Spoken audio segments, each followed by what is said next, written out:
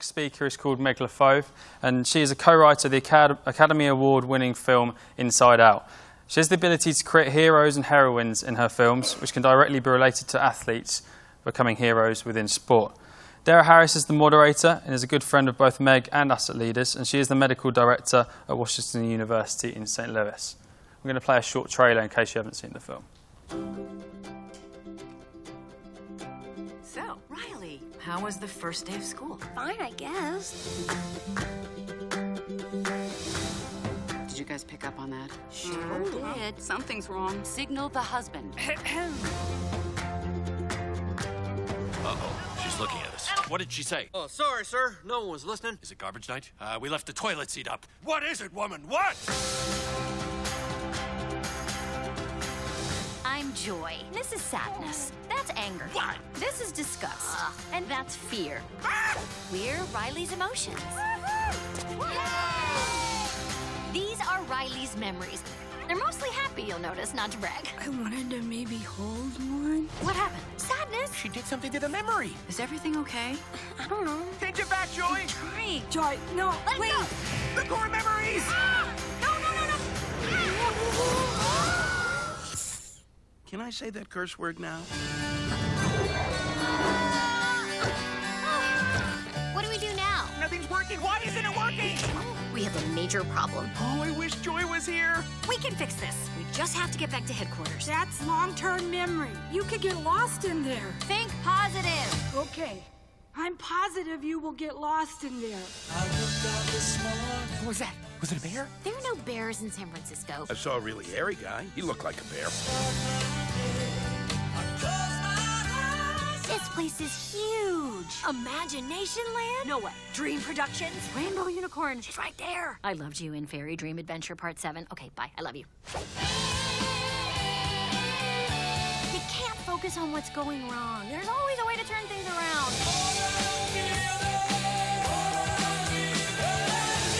It's Broccoli. Congratulations, San Francisco. You've ruined pizza.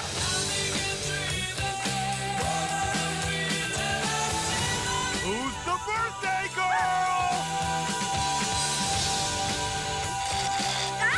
Brain freeze! Hang on.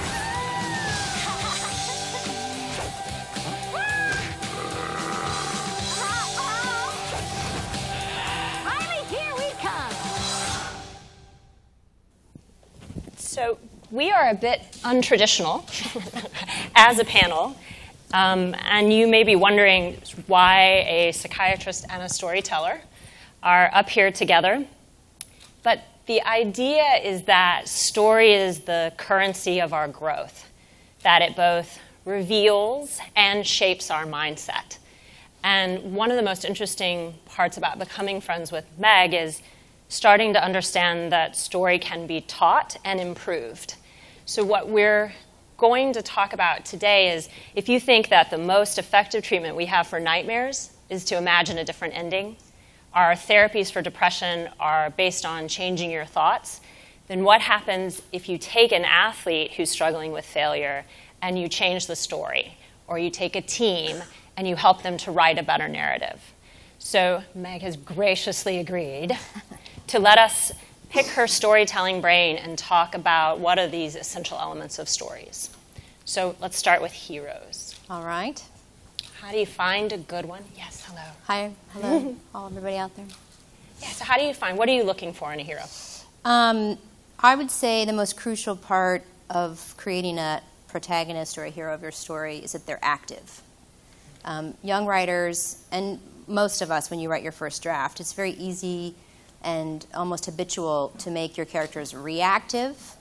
And I think this happens because we all psychologically and consciously believe that the world is happening to us versus we are creating our world. So a reactive character is very boring and not that interesting because they're not driving their own story. And even though the character does not understand that they are creating their story, as a storyteller, I do understand that. And I understand that this script and this story does not move until the main character makes a choice and changes the story, and then there's a response. So the active versus reactive is, and I've done a little bit of research in resilience, and there's a very clear data that it's about context, right? You either believe that the circumstances are your life, or you are literally, you yourself are creating the circumstances, or you yourself are creating your own life. I'd say the other thing that people get stuck in with heroes is, especially for female characters, which is unfortunate, is victim power. And victim power is incredibly dangerous in writing a story. If the power of the character is coming from being victimized, that creates a very boring narrative and actually not a dynamic or interesting hero. So victim power is incredibly dangerous. The other important thing is that they have to want something. Yes. Deeply, primally want something, because that's how you drive the story. That is the motivation for why they're going to make that choice and why they're going to move forward. If they don't want anything and they're just reacting to what everybody else wants, it doesn't create any forward movement. I think they have to have a spark of something to be a character. That could be courage, that could be determination, that could be grit. They may not know that in Act 1. They may not know it till the midpoint, but it is this unconscious thing that is starting to drive them. And part of my job as a storyteller is to bring that up in them and to show them through the obstacles that they actually do have it. So that kind of spark of grit is needed. Most actors want a skilled hero of some kind. That skill doesn't have to look like a skill on the outside, but in fact it is. It could be a skill of avoiding intimacy and avoiding contact. That's a skill. There's some sort of skill involved, and there's also a flaw. And I learned from working with Jodie Foster, I ran her company for many years. As an actress, she never saw her character's flaw as something to cut off and reject and get rid of. She always saw her character's flaw as something positive, that because she has been ignoring it, or because she has not been accepting it, or because she hasn't been using it, it has kind of inversed and become a flaw as a way to express itself. So for her, as a character and as a hero, she sees the journey as the journey to uncovering that flaw, facing it, and transforming it back into its original energy, which is a strength. And I would say one of the other last things that a hero needs is a mask. All actors want to play multiple levels, and that's what's interesting about watching that mask come off. Now, again, that character as a character may not know they have a mask, but we all have masks, right? We all present an identity, and most of us believe it is our identity. And it is part of our identity, but it's just part. It's what we're presenting to the world to keep us safe, right? And to keep us feeling powerful. But my job as a storyteller is to present that mask up front, and then slowly through obstacles start peeling it away to get what's behind, which is where all the vulnerability is, but that's where all the juice and power truly lays. So those are the elements of a hero. I think it's an interesting analogy to sports when you're talking about, earlier they were saying, how do you recruit really high-level athletes? And I think they are dealing with the mask. I was surprised to find you have 15 minutes with someone, and then you're going to pick. That's incredibly small. They're just presenting, not consciously. Right. It's what every human being does. They're just presenting what they've created or a piece of themselves. So if the piece is getting behind that, is that what role the obstacles play? Like, how do you get beyond the mask? Yeah, the way I think about storytelling, this is just me, just how I create it, is I see Act 1, you're setting up a belief system. We all have created belief systems about how we think the world works and who we think we are in that world. Those belief systems might come from your childhood, it might come from high school, it's probably a series of all of those things. My job is to show that belief system to the audience because that's how the character sees the world and sees themselves. But there's a flaw in it. There's a part of it that's not right. Either they have outgrown that belief system is not servicing them anymore. I often find with students, the thing that saved them as a child, that belief system, like mine, was to disappear. I had 5 brothers and sisters. It was the safest thing was to not be there, right? So my belief system was the way you're going to get through this and the way to stay safe is disappear. But what I have found over and over and over with working with students on their stories, but also with them personally, is that the very belief system that saved you as a child will kill you as an adult.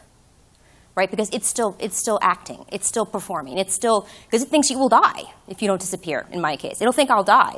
It doesn't understand death in any other way than I will die. But I'm a writer, and I'm sitting here in front of how many people? I can't disappear anymore. If I want to actually be who I am and be my full self, I have to go against that belief system, and it's very, very hard. Imagine changing a brain's belief system of what will keep you alive. That's what I do as a writer. I present to you a character, and I say, to stay alive, this is how you do it. I present Joy. Joy believes for Riley to be all she can be, she must stay happy. And I prove that in the first act because we're in Joy's point of view. And then the second act, or Nemo's another great one, right? You meet a father and you watch the belief system form. He loses all of his children but one in a terrible trauma because it's off the reef. So we understand the belief system. If you go off this reef, you're going to die. That is the belief system. And then through the rest of the movie, obstacles are a way to say, is that true? Is that true? Because you're off the reef and you're kind of doing okay. You're off the reef and you're not dying. You're not dying. You're not dying. You're okay. So obstacles, in one way, I use them to crack open the belief system so that a new belief system can form, which is based on what they've learned in Act 2.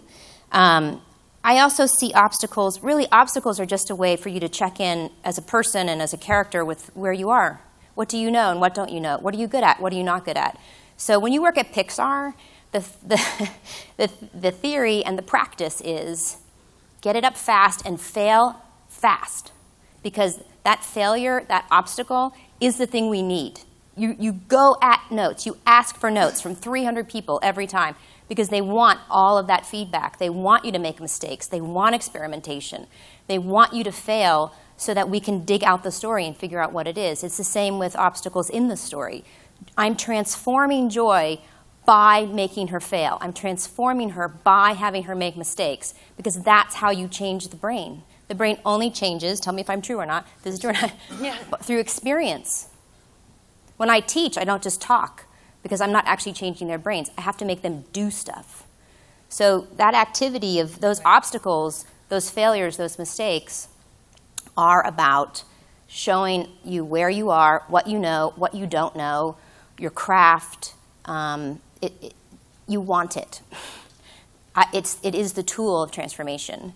And it's a very different way of thinking about feedback. So if the failure itself sets off psychologically the fear of death, then training an athlete to stay in that moment long enough to learn, I think, is part of the stabilizing force that a coach has. So when I think about the brain's fear response and the amygdala taking over, if a coach can be a co-pilot, then you stay in that beautiful, well-developed brain, the one that's like the writer throwing out the obstacles, and you use it as information instead of confirmation.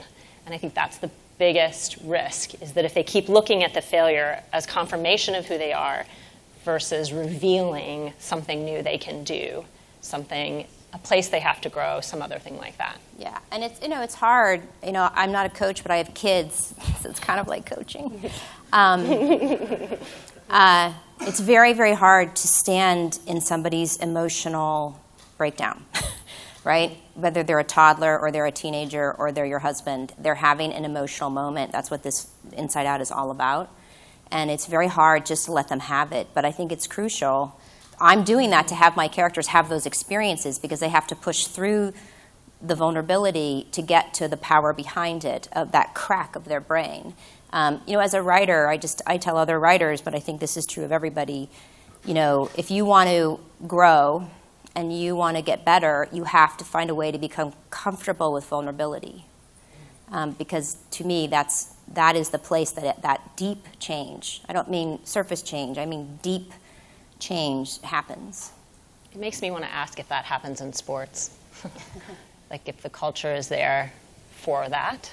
We're just learning how to do that in medicine, right, to look at failure in those pieces. Now, when you're crafting the obstacles, how do you pick the antagonist? How do you pick, or how do you find someone that's really going to reveal? Like if we're talking about teams needing some conflict to have change, how do you find a good amount of conflict or another character that builds?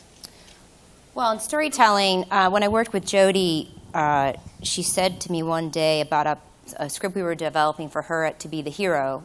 She said, yeah, but why this antagonist? Why is this the antagonist, the only person in the whole world that is the right person to come and crack my character open? Why? And I was like, right, I don't know. You build the antagonist based on what you need your protagonist to learn. So sometimes in my life, I see that as when I have an antagonistic force in my life, I start to think, why are you here? Really, what do you need me to learn? Because I need to learn it. And you'll keep getting it. Unfortunately, if you don't learn it, then it'll just show up in a different form, right? Because I believe, storytelling to me is changing a person's consciousness. There's something in their unconscious that they know is not right, that they need to grow. So Act 2 is slowly bringing it up into their conscious mind, this new belief, this new way of looking at the world, or most importantly, themselves. How are they looking at themselves and their power and what they can do, and how they're looking at obstacles. And then at the end of Act 2, it comes up into their conscious mind at their lowest point. When you've stripped, if you look at the hero's journey, the end of Act 2, about 90 minutes in, you stripped the character of everything. They've lost the goal, they've lost the love, they've lost the kid, they've lost everything. It's a death moment. And you have to, if you want deep change, there's going to be a death moment because it's the death of that old belief. It's the death of the old identity. It's the death of who you thought you were. So that this new idea can come in of who you are and what your power is and what you can do. And then the climax of the movie is put that into action. Prove it. Prove through action that you have changed and this new belief system has formed. So the antagonist is the person who helps you transform. Somebody told me, I don't know if it's true, but in ancient Aramaic, the word for devil is rope. Because they're the rope, they're the bringer of light. I'm sorry, the ancient Aramaic, the word is bringer of light. In that they are bringing consciousness to you in a really hard way. True. But sometimes it takes that level of difficulty to truly change a person. So they're bringing consciousness. So when Jodie says, why this antagonist, it's because why is this the thing that is going to open up your mind and open up how you see the world and yourself? So when you're in a busy season and you're being hit with losses and other pieces, you can then, in this thinking, say, what has this revealed about us, right? So if we're having this kind of experience or this athlete has this kind of injury, then the moment is actually to say, this experience is here for a reason.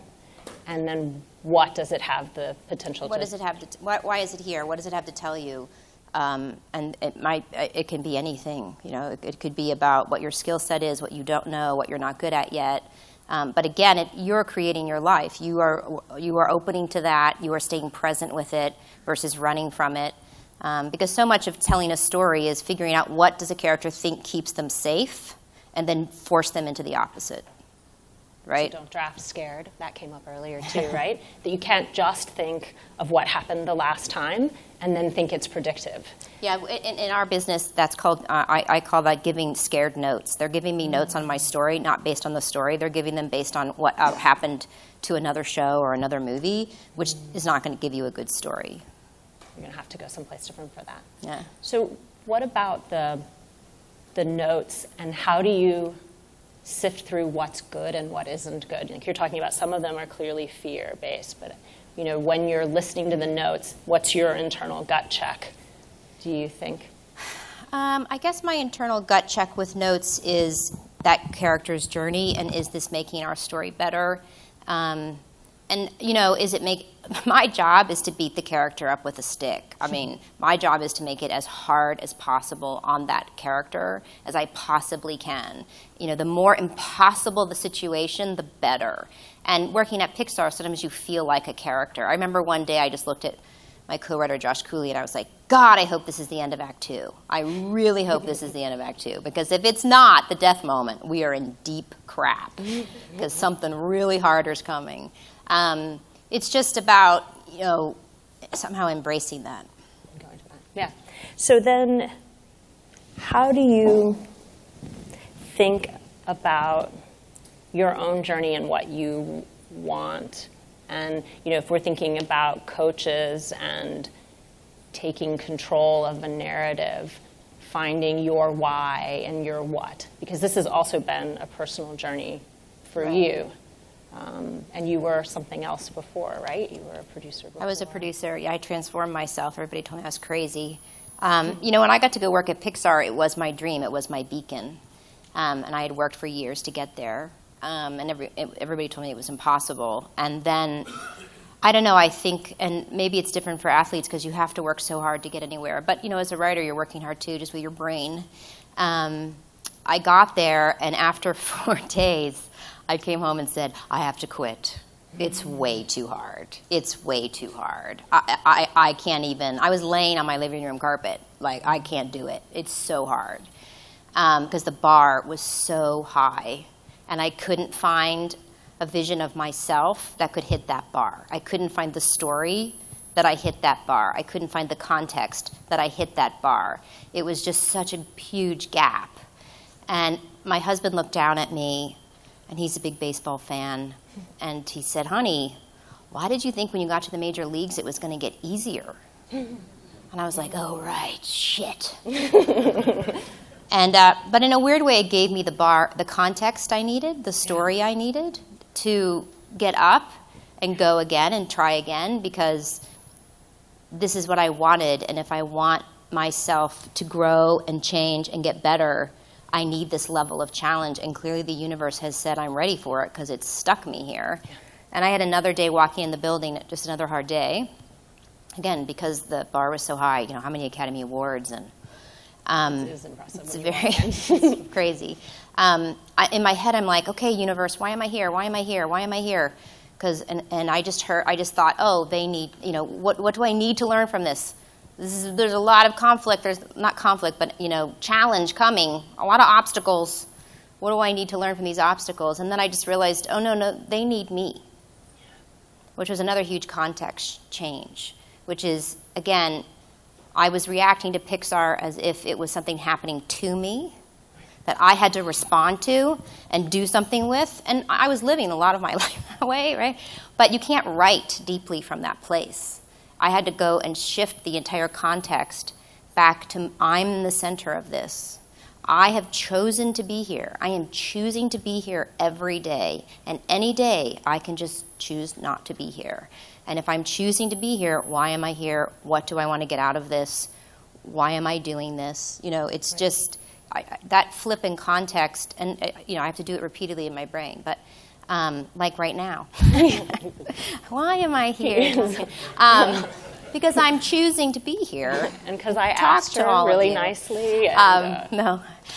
So that was it's always trying to find that new story to tell yourself. And I think the piece that I've liked about it, watching this journey too, is that of course it's hard. Of course it's hard. That you're here, and if you weren't at your edge, then it wouldn't be hard. And I think that's one of the hardest things when I work with medical students, and that's who I end up coaching, is that if you aren't at your learning edge, it will be easy. And so flipping that brain mechanism so that you are looking for the obstacle, I think is the opportunity of a reframe and a different kind of mindset for athletes too. Yeah, and I think in terms of being a coach or being and I teach a lot, is I sometimes read a script, and then I'm supposed to give the person notes. I'm supposed to coach them on how to make their script better. And I have a huge skill set. I know a lot. They're usually in their 20s. I have a life experience. I have a huge skill set. And I know in my head immediately, oh, you know, this is a story about two brothers, and this father character, he's flat, he's cliche. Let's cut him out. Let's do this, let's do this, let's do this. Okay, there's a movie. But I never, ever, ever walk in and sit down with that student or that writer and just go, okay, this is what you need to do. This, blah, blah, blah, blah, blah, because it's their story. And I know that if I first listen and just ask a lot of questions, they will tell me their story, at least their mindset. They tell me a lot, actually. They tell me so much. Way more than you need. No, but I mean that in a really positive way. They tell me, like, for example, this one about the two brothers and the father character, I would have cut the father character out, but the more I talked to him about why he loved this story, why was he a writer, what about this story, what was his favorite scene, just digging up what drove him to write the story. What was that push? What was that thing that got him through all these hard drafts? And I suddenly realized, oh, this is about the father. His brain is so afraid of all the juice in that character and all the conflict and all this stuff that it just flattened it out. It just said, yeah, don't look over there. Yeah, just totally don't look over there. Don't even look at that guy. And I was like, I think we got to go look at that guy. Because everything you're talking about, it's that guy. The movie and all the juice of this movie and all the power of the movie is sitting with the father and the son, not the brothers. So let's go look over there. And it's very frightening. I asked them to get very vulnerable, and they get really angry. And then I'm like, ooh, you're now angry. It's going to be good. It's going to be good. You're having a huge reaction to this. But they also tell me how they hide from story, how they, when they feel vulnerable as a storyteller, they can tell me, and just how they're responding to me, how their brain works and what their mechanism is to avoid all of that emotional vulnerability. I just worked with this guy, and he was avoiding it by being really, really smart. His intellect was so sharp that he could distract you with incredibly intellectual conversations. Except that's not what I asked you. What I asked you is, what makes you feel in this movie? What I asked you was to talk about your emotions, to talk about what you love in this. I didn't talk about New York in the 1972, blah, blah, blah. So he used his intellect to escape. Some people use humor. Suddenly I'm like laughing hysterically, and then I'm like, wait a minute. We're not talking about what makes you, no, let's go back to what makes you feel vulnerable. So a lot of what I do is helping people. I have to listen, and then I help them identify for themselves, do you see that you're doing that? And they're like, oh, yeah, and then they do it again. I'm like, did you see that you just did it? Did you see that you just did it? Oh, because their brains can't quite catch that they're doing it because it's all unconscious. As a writer, you have to lean in to what makes you uncomfortable and vulnerable. I tell writers, if at some point in writing your script you don't feel like you're going to throw up because it's pushing so deeply into something, then you're not on it. You're just not on it. I don't remember what the original question was. No, it's this piece. I think that so much of life ends up being hiding, and then it ends up being busy. And one of the things that's interesting and that's how I hide. I get really, really busy. Yes, I am way too busy to deal with any of that emotional, psychological stuff. Right. I like intellectualization, not surprisingly.